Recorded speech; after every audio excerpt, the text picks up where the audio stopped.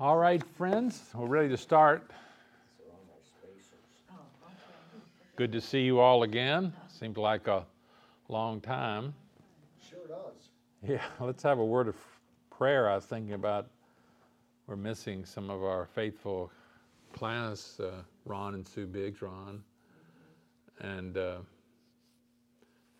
Ken and Emily Rapp. I heard Ken, last report Ken was doing pretty good.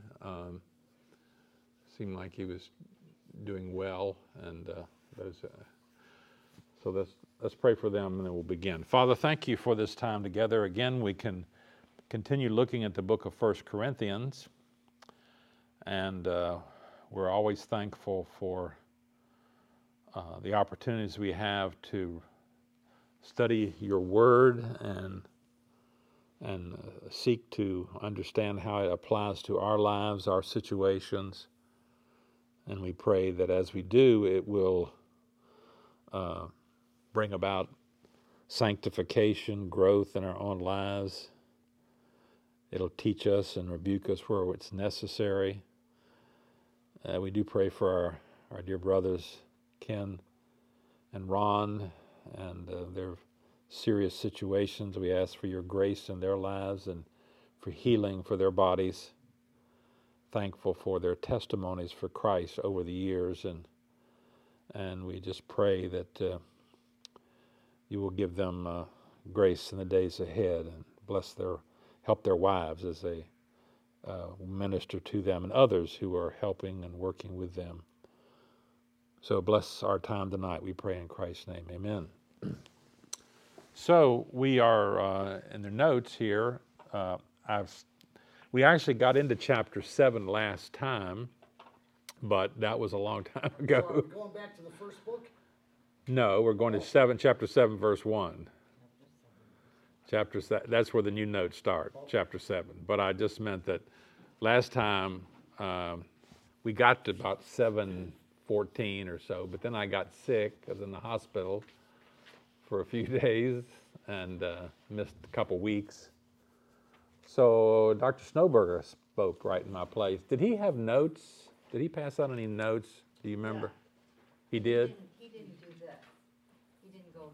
No, but he just had notes on things? Okay, yeah. Somebody was asking me about the notes, and I didn't know if he had notes or not.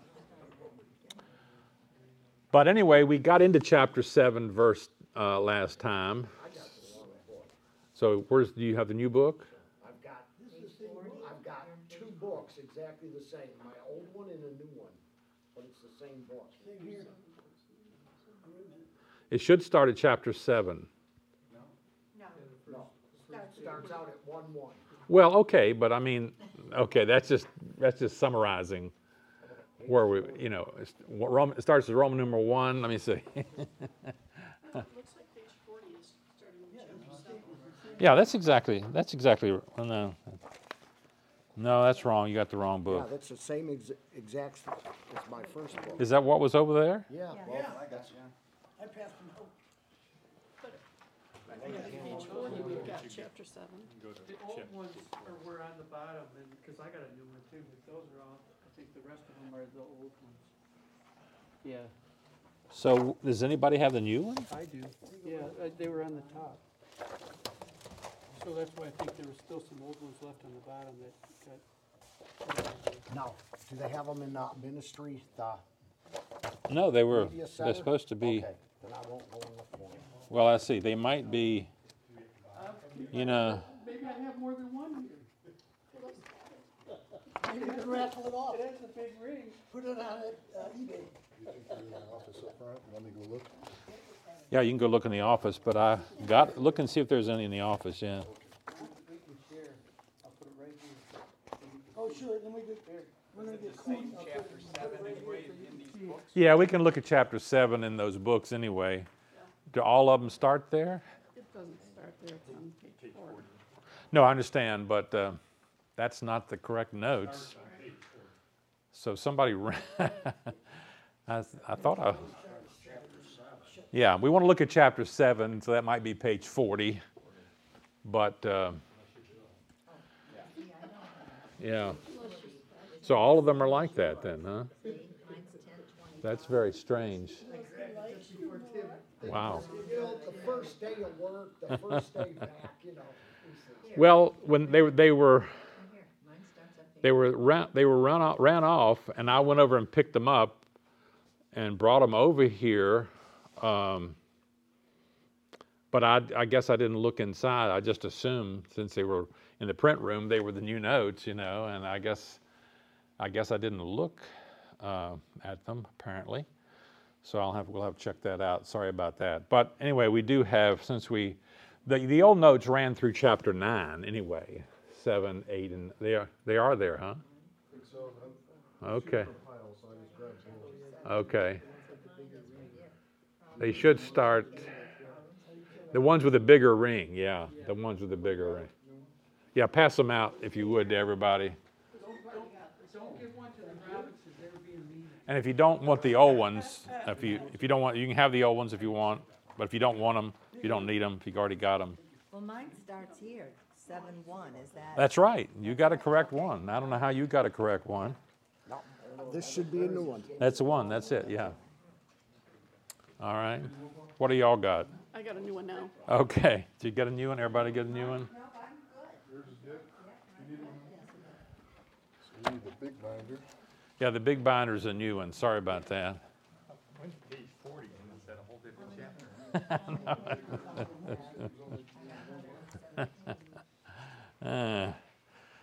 This sounds like the church at Corinth with all this confusion.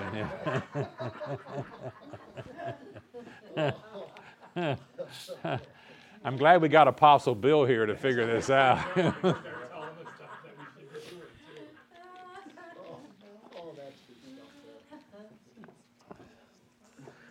So the old notes ran through chapter 9, and I had hoped to, in those last 2 weeks, get further along, but I wasn't here. So I decided, since I'd only got through 14, it's kind of hard to start right there at 14. So I just want to review a little bit the beginning, chapter 7. And the good thing about 1 Corinthians here is you can start at chapter 7. You can start at different places in the book, and it's not like, you can't just start in Romans 4 because you'd miss what's in Romans 4 depends on Romans 3, and what's in Romans 3 depends on Romans 2. It's just a logical thing here. But these are just almost like separate epistles in a way because, in chapters 1 through 4, Paul is dealing with this problem of divisions in the church, and then he picks up on new topics in chapter 5 and chapter 6, and now a totally new one in chapter 7. So we can, you don't have to have remembered everything in chapters 1 through 6 in order to understand what's going on in chapter 7. And in chapter 7, as we note here in the notes, Paul is dealing here he's responding to a letter that he got from the church. Now, we noticed last semester that Paul had other communication from the church. People had come over to Ephesus. He's in the city of Ephesus, which is on the west coast of modern Turkey. And so people have come over from Corinth in modern day Greece over to Turkey, over to Ephesus, and they've told him things, and he's had communication and so forth. But now he wants to respond to this official letter. And so, as we note here, chapter 7, verse 1 begins with, "Now for the matters you wrote about." And the only thing I note here is there's some debate about exactly what is the Corinthians' attitude and what is Paul's attitude. Sometimes we might think that, here's these people say, "Hey, Paul, we've got some issues, we've got some problems, help us out." And that may be it, but it's more likely that there is some disagreement too. Paul, you said this, but we're not so sure about it. They have some differences of opinion with the Apostle Paul. So the exchange is not maybe as friendly as it could be. they're asking, rather than saying, what should we do, they might be saying, why can't we? Why can't we do this? And so forth. And the first issue is related to marriage and problems related to marriage. And as I notice here in this particular section, this passage is sometimes, I think, misinterpreted pretty greatly because it's conditioned by a particular set of circumstances in Corinth. Now later on, when he gets to the latter part of the chapter, he'll talk about the present distress, and he'll say, this is what you should do because of the present distress. There's some sort of problem in Corinth. We don't know exactly what it is. There's something that's in the city, in the culture, in the history. Now, when people look back at the historical records, we know there was a tremendous famine at that time that was upsetting everything. It's like our thing, COVID changed everything. We might say, okay, because of COVID, we don't want you to come to church. We want you to watch the live stream, Well, we don't say, okay, because of COVID, now that COVID's over, you can just watch the live stream for the rest of your life, No, we don't say that. And some of the things that are said in here, we have to remember are temporary and for the church at Corinth. Particularly some of the things he says about marriage. And he'll say in here, for instance, that, if you're not married, then the best thing for right now is to stay single. Now, the Catholic Church picks up a lot of this stuff and has elevated the priesthood and celibacy to a higher state of spirituality based on some stuff in here. But you can't take this stuff forever, because if Paul says, if you're not married, stay as you are, well then there's no population. we're going to die on the face of the earth, if we're not going to reproduce, you just can't stop reproducing. So that doesn't work, but for the present time. So just remember that when we go through this, we have to remember that what some of the stuff Paul says here, and I'll mention it again, is conditioned by a particular set of special circumstances that are happening at Corinth. Now, one of the things that is particularly at issue here is that the Corinthians seem to have developed a particular issue related to sex within marriage. And in chapter 7, verse 1, we're looking here at behavior within marriage. I'm just kind of summarizing this kind of stuff. They have this slogan. Notice it's in quotation marks in the NIV, which is very good. Now for the matters you wrote about, quote, this is the Corinthian position. It's good for a man not to have sexual relations with a woman. Now, exactly why they would say that sort of thing is a little difficult to understand. We don't know exactly why they would say something like that. Some people say, well, Paul told us he's told us previously, to abstain from sexual immorality, and all these kinds of things. Maybe it'd be better off just to abstain from sexual intercourse at all. We're people of the Spirit, ultimately in heaven. They won't marry or given in marriage. We'll be like the angels or something, So it could be that this is their position. It's good for a man not to have sexual relation with a woman. It could be that they're suggesting that maybe we should abstain from sexual intercourse in marriage, and if men have a sexual need, they can go to prostitutes. And remember, I explained last time that in the ancient world, in the Roman world, it was accepted for married men to have sex outside of marriage. There was no condemnation of that. It was expected. If they wanted to, they could. They could with slaves, or they could go to prostitutes. It was just perfectly acceptable. Of course, that's not acceptable in the Christian world, of course. But so in chapter 7, verses 1 and 2, that heading says marital celibacy is not to be practiced. For some reason, they're arguing for marital celibacy. It's good for a man not to have sexual relations with a woman. I said here, their position might have been, since you Paul, are unmarried or not actively seeking marriage, and since you have commanded us in your previous letter to abstain from sexual morality, is it not that one is better off not to have sexual intercourse at all? We're trying to make sense of how they could come up with this position that we see here in chapter 7, verse 1. But Paul says in response to that, but since sexual morality, verse 2, is occurring, each man should have sexual relations with his own wife, and each woman with her own husband. So Paul is saying no to their slogan. That's not allowable. And he says in verses 3 through 7, I mentioned in B here, marriage involves physical obligations binding on both husband and wife. The husband should fulfill his marital duty to his wife, and likewise the wife to her husband. The wife doesn't have authority over her own body, but yields to her husband in the same way the husband does not have authority. So Paul is saying, no, that's not how marriage works, and that's not how the sexual relationship in marriage works. So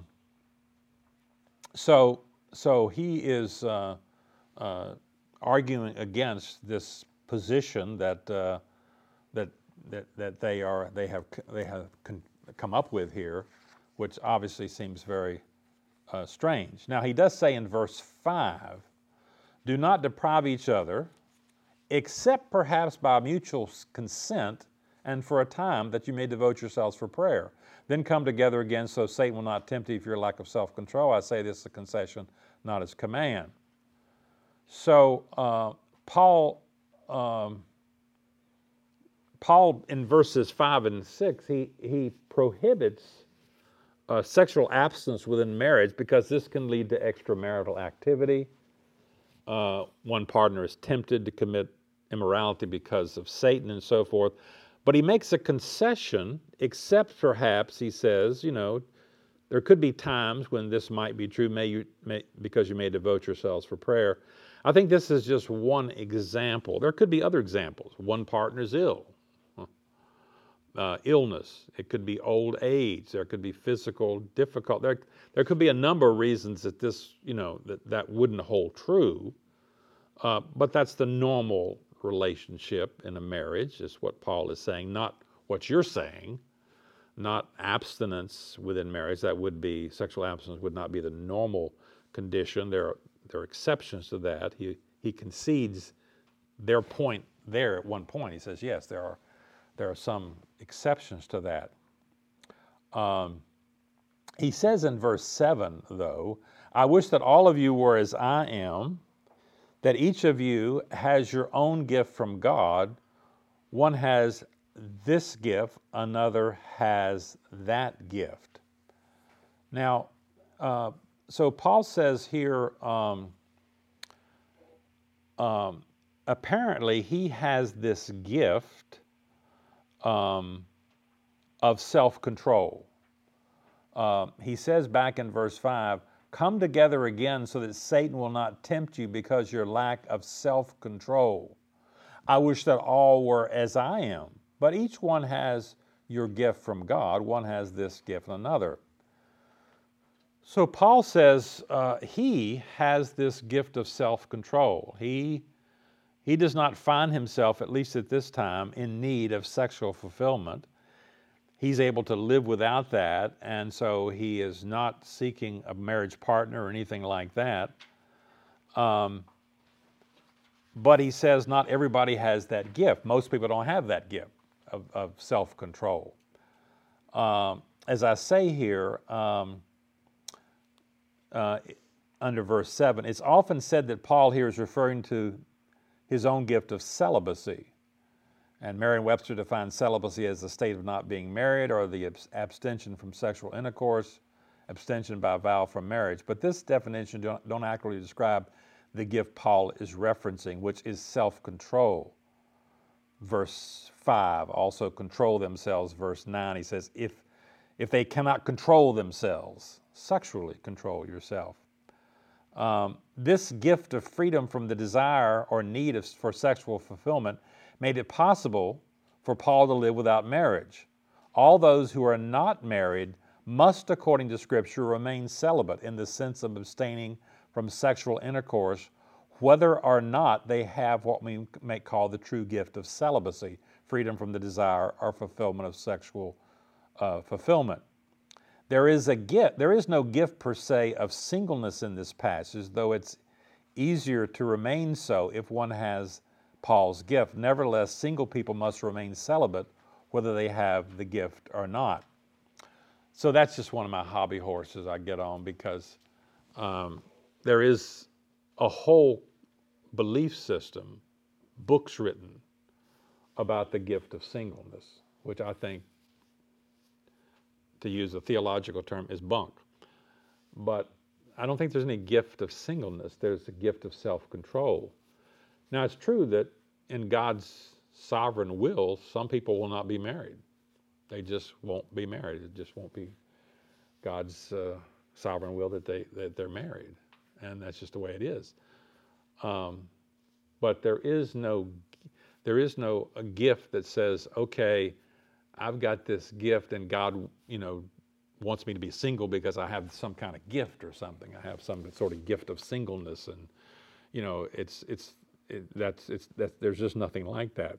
There's a gift of self-control, which people who have that, if they don't want to get married, that's very helpful for them. But as I say, even if you don't have the gift, and most people don't, if you're single, you have to remain. You have to practice. You can't be sexually immoral. As I say here, Paul is able to agree with this one instance with the Corinthians' position that it's good for a man not to have sexual relations with a woman. It's not true for the married, but it's true for those who have the gift to be completely free from any need of sexual fulfillment. Paul, had this gift, and so he could concentrate on the work of the ministry. He wasn't distracted by sexual desires or anything. It's not a higher status, as the Roman Catholic Church teaches, or anything like that. And as we know,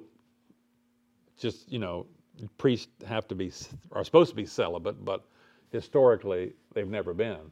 Historically it just hasn't been the case, and it's still a great problem today for them also, in the church. So the idea of celibacy in the church is just an unbiblical, ungodly concept. It's just not the. Do you think it will ever change? Huh? Do you think it will ever change? That's a tough one. That's a tough one. You'd think it would. Yeah. You would think it would eventually, and they have accepted, married men who are already married into the priesthood.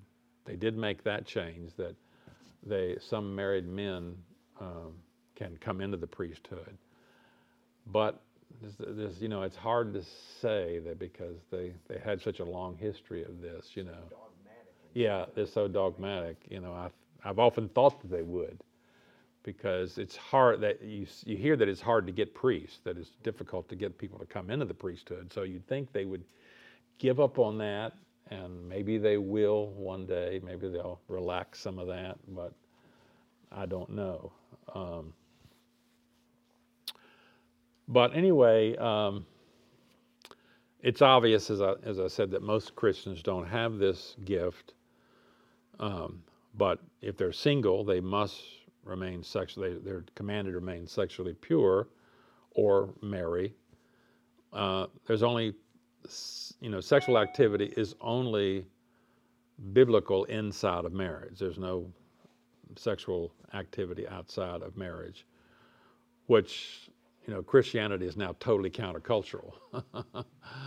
Because when I talk to young people, at different locations, they're all living with their boyfriends or whatever, their girlfriends, and when I was growing up, people would be ashamed to admit that, But now it's like, that's normal. Why would you do anything else? There's nothing to it, So now we're just totally countercultural, and we've had the problem in our own church where People will come, they're living together.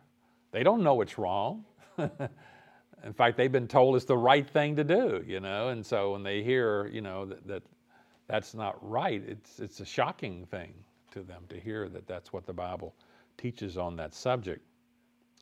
So I didn't use my notes here, so let me kind of get up to where we're at here. Widowers and widowers must remain celibate or marry, he says here. Now the unmarried and widows, I say it's good for them to stay unmarried as I do. As I mentioned in the notes, this word unmarried, probably here, the Greek word probably refers to widowers in this particular case. So this is a case of people who had been married but are not now married. That would be widowers and widows. And he said, it's good for them to stay as I am. But verse 9, if they can't control themselves, they should marry. It's better to marry than to burn with passion. So marriage is the proper alternative for those who are consumed by sexual desire and are sinning. Paul's not saying that every couple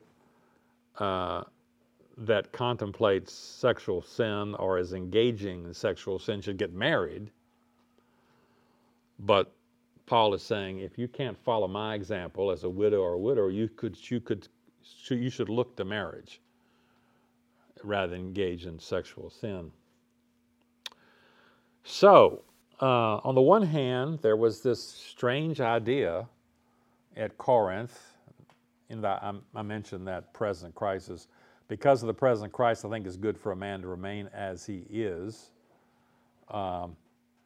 So I put these verses here because this, as I say, this counsel about, Paul says it's good to remain as you are, that has to do with this present crisis.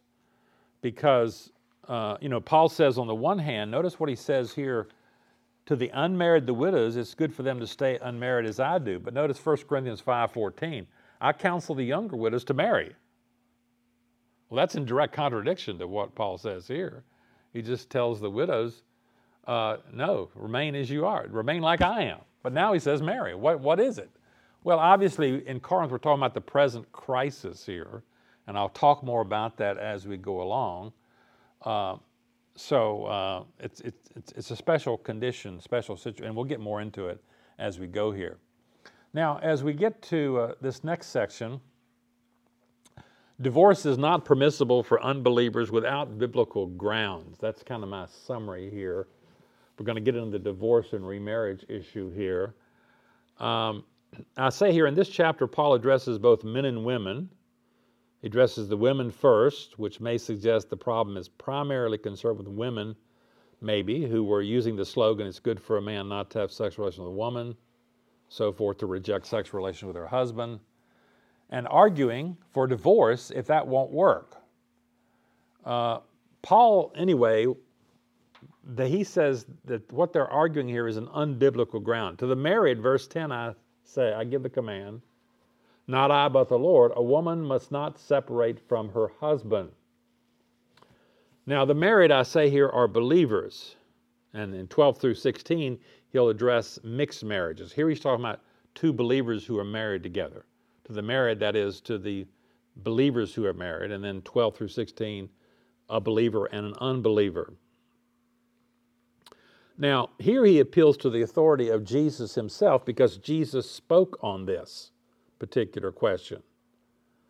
As I say here, he'll say later on, this is what I say, not the Lord, because the Lord didn't speak to every situation that Paul encounters here. The Lord only dealt with believers in the sense that everybody he talked to was a covenant child of Israel. They were all professing to be Israelites and part of the community. So you didn't have Jew with Gentile. Jesus didn't deal with a Jew and a Gentile married to each other. He dealt with Jews. Paul has to deal with this situation of a believer and an unbeliever.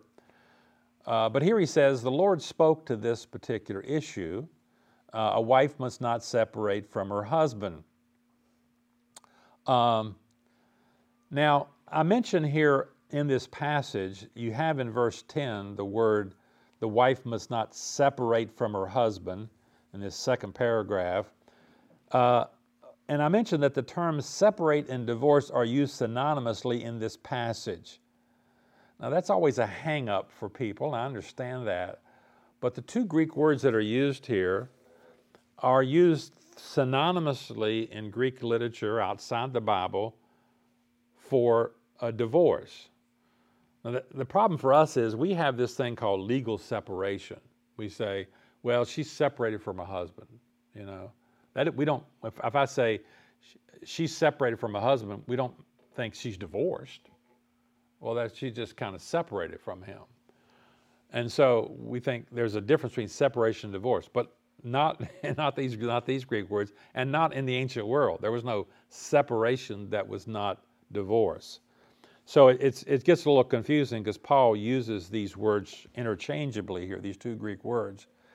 And I say they're used synonymously. There's no concept of legal separation and so forth. And you can follow that through, you can see it. I say the verb translated separate in verse 10 is also used in verse 11, but if she does separate, and twice in verse 15, translated leave. But if the unbeliever leaves, let it be so. The point to note is that separation produces an unmarried state, but if she does separate, she must remain unmarried. See? If she does separate, she must remain unmarried. So separation produces an unmarried state. So this Greek word separate, chorizo, was a technical term for divorce, but it's not in our language. Separate's different from divorce, so it always causes confusion here when somebody reads this. They read into this our modern terminology of separation and divorce. But we're all talking about divorce and so forth. And I mentioned that in the ancient world, divorce could be legalized by documents, but mostly it just happened. The man could send away his wife. That's the word translated separate, translated divorce here, I'm sorry, aphiemi. Or, either one of them just left the other. Just leave the marriage. And that would be a separation or a divorce. And I said ordinarily when the wife divorces, quote, divorce, she separates from her husband. She leaves him and so forth. So I say Paul says in verse 11, but if she does, she must remain unmarried or else be reconciled to her husband. A husband must not divorce his wife. Now, as I say, taken together, this would seem to teach that believers, divorce is not permissible. And if it does happen, remarriage is not allowed because Paul says very clearly, if she does separate, divorce, she must remain unmarried or be reconciled to her husband. So it seems to suggest here, if you took this, just in this little context here, that there's no divorce among believers, and if they do divorce, they can't remarry. There's no remarriage. But that would be wrong if you thought that. So I mentioned here, it's clear from the Old Testament that divorce and remarriage were permitted. I'm not going to try to read all those passages in the Old Testament, but it's very clear in the Old Testament. And Jesus himself permitted divorce. Remember Matthew 5, he says, for porneia, for sexual immorality, divorce is permitted. So Jesus permitted divorce. Jews permitted divorce. And Jews had no concept of divorce that did not allow remarriage. So again, we have this kind of concept in people's minds. Christians have it in their minds from this passage right here. Well, okay, maybe divorce is okay, but remarriage is not allowed. There's no such animal in the Old Testament. Jews didn't know anything about that. I say Paul disallows divorce in this specific instant because divorce that's being contemplated here is for unbiblical grounds. See, that's the whole point here. A woman is divorcing her husband. A husband is divorcing his wife for unbiblical grounds. If that's true, then, if somebody comes in this church, they're a member of this church, and one person divorces the other person, we would say you're divorced on unbiblical grounds. You have no right to remarriage because you divorced on unbiblical grounds. You didn't have a biblical divorce. So I say the woman who initiates the divorce in verse 10, 11 does so on unbiblical grounds until Paul disallows this. He knows it's not based on any biblical grounds. Sexual immorality, or later what he talks about in verse 15, desertion as another biblical ground. So Paul's instructions here are brief and pointed because the church presumably already knew the teaching about Jesus on this matter. And again, let me just remind you, in the Greco-Roman world, in the Jewish world, there was no category of lawful divorce that did not include remarriage, because that's been a position in our Christian world that some pastors have preached, some scholars have preached. It's pretty well rejected today, but it was very popular that, okay, divorce but no remarriage. But yeah, if you get an unbiblical divorce, then their marriage is not biblical in that case. But so that's the case here. These Corinthians are proposing, first of all, we're not going to, it's better not to have sex with a marriage. That's wrong. And if that won't work, then let's just divorce. Well, no, you don't have a biblical grounds here for divorce. And so there's no, if you do this unbiblical thing, you have to remain unmarried. E here, divorce is permissible in mixed marriages when the unsaved partner deserts the marriage. I say Paul continues the discussion of divorce, this time when one partner is a Christian, the other is an unbeliever. Now, in this case, the believer cannot initiate the divorce because the believer is married to an unbeliever. That's not grounds for divorce, though often it's presented. People will come to it. People in churches will say, hey, I'm married to this unbelieving husband and he's terrible. I don't like him. I'm going to divorce him. But that's not a biblical ground because you don't like your unbelieving husband, you know. That's not sufficient grounds for divorce. But Paul adds an exception, as we'll see here, that if the unbeliever deserts the marriage, okay, then you're not bound to maintain the marriage. So he says, verse 12, to the rest I say this, I and not the Lord. And remember, he says that, as I said, because the Lord didn't speak on a believer and an unbeliever. If a brother has a wife who is not a believer and she is willing to live with him, he must not divorce her. If a woman has a husband who's not a believer and he's willing to live with her, she must not divorce him. So a Christian cannot divorce because of a mixed marriage. Now, obviously what happened here is you have two people, two pagans, and one of them becomes a Christian. And there you go, one becomes a Christian.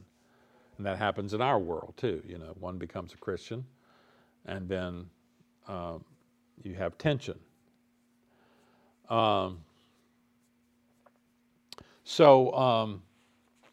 As I say here, the idea of what we think of as mixed religious marriages in our modern world was generally unknown in the ancient world. It was considered essential that a wife share her husband's basic commitments. Writer Plutarch said, a wife ought not to make friends of her own, but to enjoy her husband's friends and in common with him. The gods are the first and most important friends.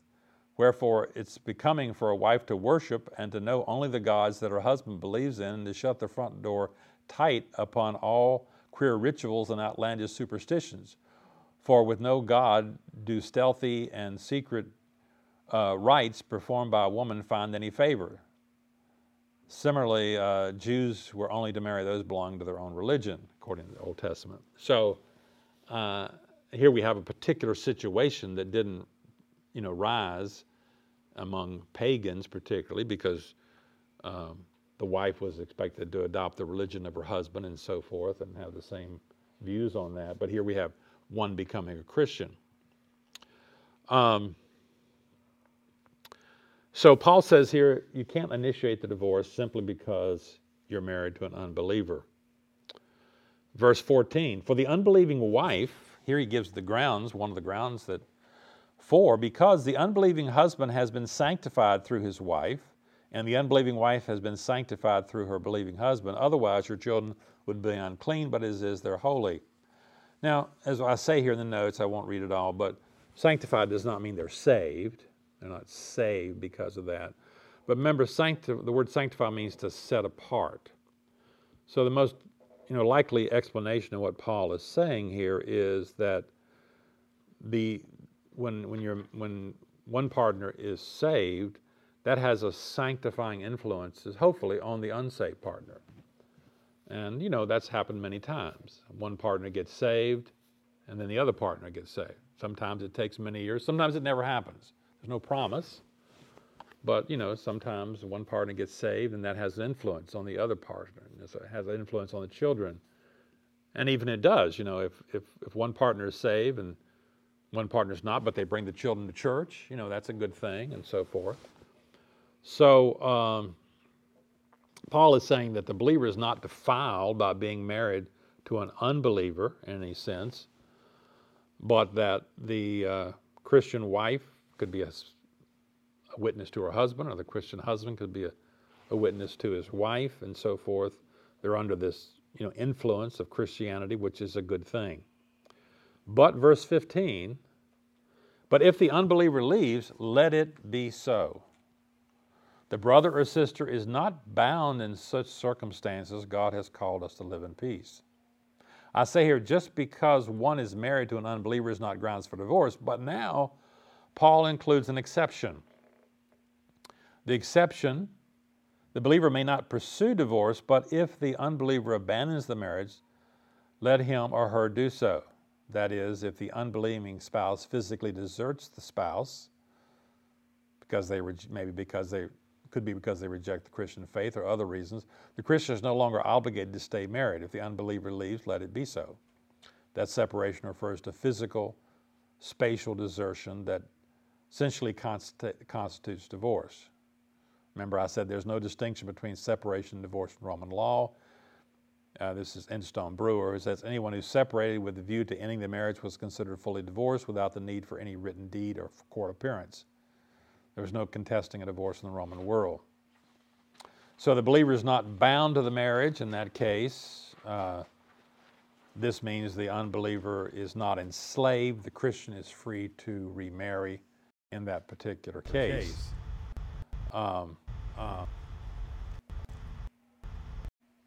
So I think those final words I say, God has called us to live in peace, are probably explained in verse 16. The believer should not desperately cling to a marriage that a partner wants to dissolve. He says, verse 16, for how do you know, wife, whether you will save your husband? Or how do you know, husband, whether you'll save your wife? That's what you hope and you hope for, but if they divorce, then the marriage is broken and there might not be any hope. So you're not, as I say, a Christian wife or husband is not obligated to wait indefinitely to reconcile with a non-Christian spouse who has physically deserted them, since the believer has no assurance. And so there's a lot more here I could say about this, because you could have, like in a church, here's two Christians, and the husband divorces his wife, deserts the marriage. And most of the time then, the husband or the person who deserts the marriage, we sort of declare them an unbeliever.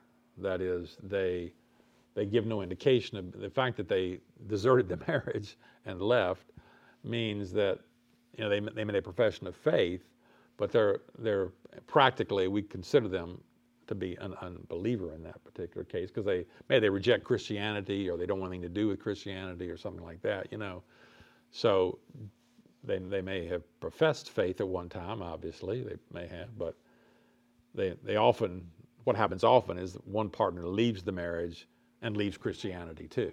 They just reject any attempt by the pastors of the church to meet with them or talk to them. I mean, I've seen this many times, and they just don't want anything to do with Christianity anymore. So we treat them like an unbeliever. Now, this is something that you don't rush into. I mean, we don't rush into it in this church. If a couple separates, we try to reconcile them and so forth and so on. But over time, it may be obvious that that's not possible, that one person has deserted the marriage and they're not coming back, and they got a divorce, and they don't want anything to do with it, and there's no, sometimes you hope even if they get a divorce, you could, but once they get a divorce after so many months, it's pretty clear that there's usually not much hope anymore for that, So that's the situation we have. So that's the general, you might say, the Protestant position on divorce. The most common Protestant position on divorce since the Reformation has been divorce for immorality and desertion. Those two particular things are the common ones and those are, there's more involved in those two things than just stating it abruptly like I did. There's other things, but those are the two basic reasons that most Protestant Christians have held to. I mean, the Roman Catholic Church in theory holds to no divorce, but that's a sham because they got annulments. Remember when Governor Engler, he got annulment and married a woman, had twins. You remember? I'm not going to jump on him, but if you're a powerful enough person, you get your annulment.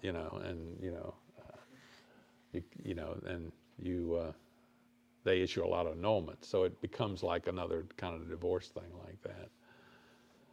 All right, so we're looking at the guiding principle in Paul's advice. I say here, Paul's general advice through this chapter is to remain as you are.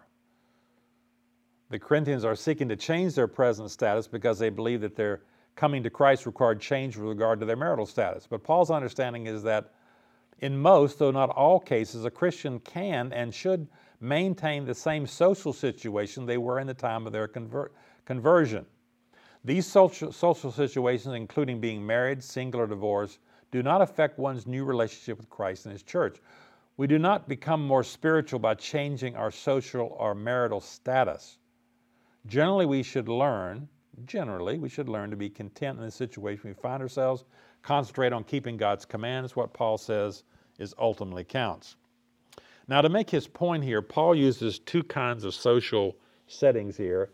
He uses circumcision and he uses slavery. What do circumcision and uncircumcision, slavery and freedom have to do with marriage, divorce, and celibacy? They illustrate this principle, the divine principle, that no earthly status, such as one's racial heritage or one's social status, is incompatible with God's calling us to be Christians. That is, anybody can become a Christian. It doesn't make any difference their marital status, their racial status, or any of these things. They're not important for that. Now, this is not an absolute standard. When Paul says, kind of remain as you are, he'll give exceptions. He'll give exceptions. He'll say in the case of the slave, if you're a slave and you get saved, okay, try to be content with that. But if you can gain your freedom, that's okay. It's okay. So it's not an absolute thing that these kind of things, but generally try to be content in the situation where you're at. And we'll see some exceptions to that. I'll just mention one. If you're working for a pornographic magazine and you become a Christian, you got to quit. But if you're working for Ford, you can work for Ford. You don't have to quit Ford because you become a Christian. Most jobs you can just continue your job and do your job and so forth. You don't have to change your status or anything. But, if there's something illegal or immoral, yeah, then that obviously got to change. So Paul's verse 17, he has the first statement of the principle.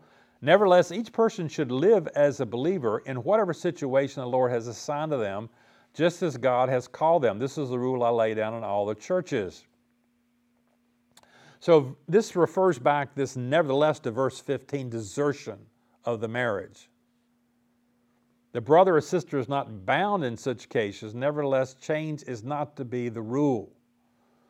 So, if you're in a mixed marriage, stay in that mixed marriage. If the unbeliever abandons the marriage and divorces, okay, that's okay, that happens. But it's not something the believing spouse should seek. They should not seek that to try to dissolve the marriage, because the Lord wants us to remain in that situation, even though it seems intolerable. I only know this from talking to people, and I see that it is very tough. One of them gets saved, and the other is just adamantly opposed to that, and they're living their life with an unbeliever who is just opposed to everything. That's a hard trial.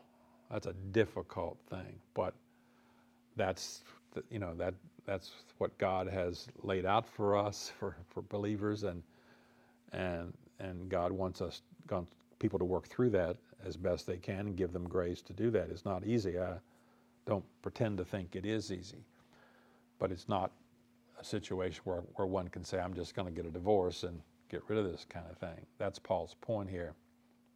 But it's not an unbreakable rule, as I said. He'll give some exceptions here. So then he gives an application of this principle, which is remain as you are. Was a man already circumcised when he was called? He should not become uncircumcised. Was he uncircumcised? He should not become circumcised. So he illustrates this thing of being a Jew or not being a Jew, being circumcised or not.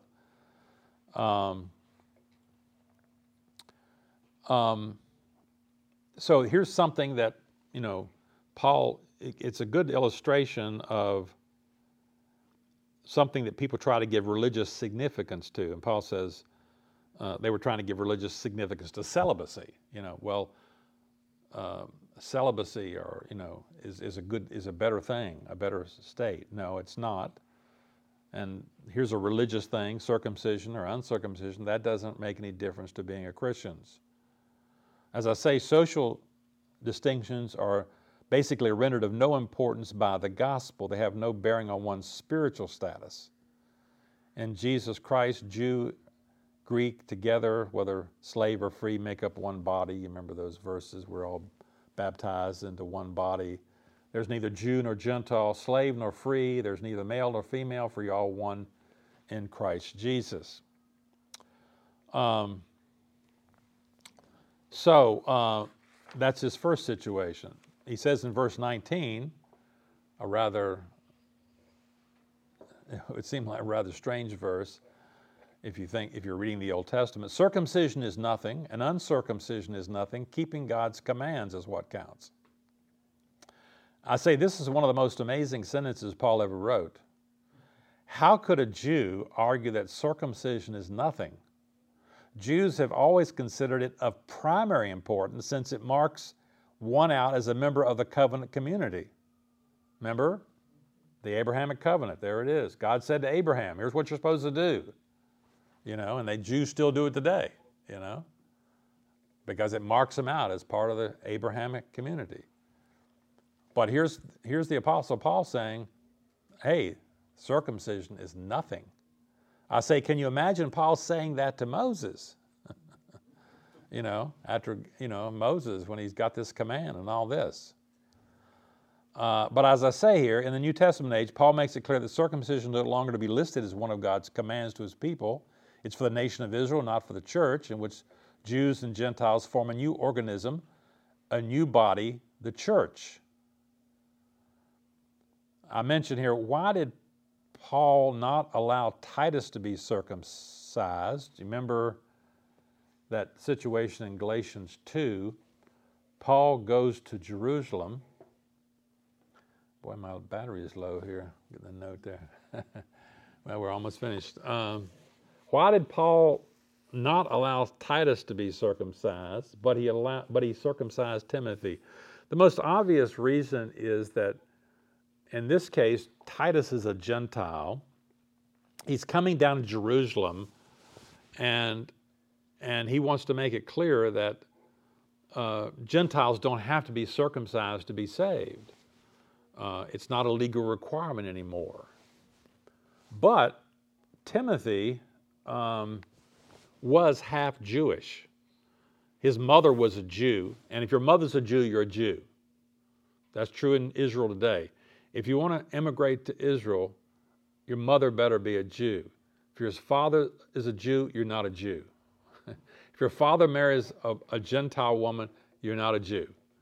If you have a Jewish mother, you're a Jew. It's through the mother that citizenship is considered. And so Timothy is considered a Jew by people around him. And apparently Paul did this because he's taking Timothy with him. He's going into synagogues. He doesn't want to cause any disturbance he wants Timothy to be accepted. So apparently he's doing this for evangelistic reasons, for ministry reasons. Timothy can go along with Paul. He can be accepted. It's not for salvation. And it's very clear because he won't allow Titus to be circumcised because he's a Gentile and he has no reason. If you're making Titus be circumcised, it's because you think circumcision is necessary for salvation. But he says, keeping God's commands, I say, does not include circumcision, but Christians are not obligated to keep the Mosaic law.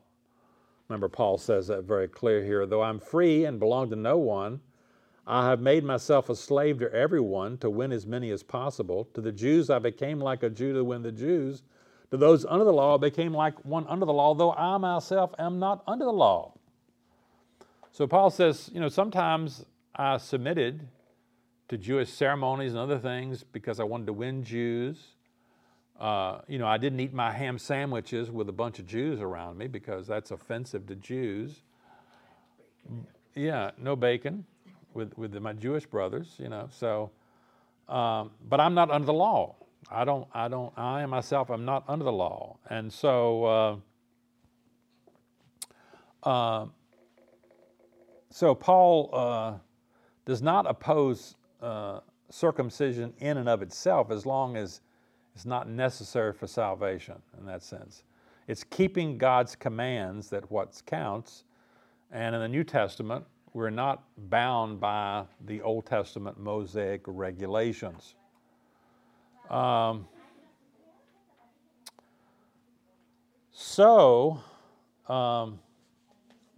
10:4, Christ is the culmination of the law, so there may be righteousness for everyone who believes. Well, it's 8:15, and I think we will stop here for tonight. And thank you for coming. And we will see everybody, Lord willing, next week. All right? Thank you.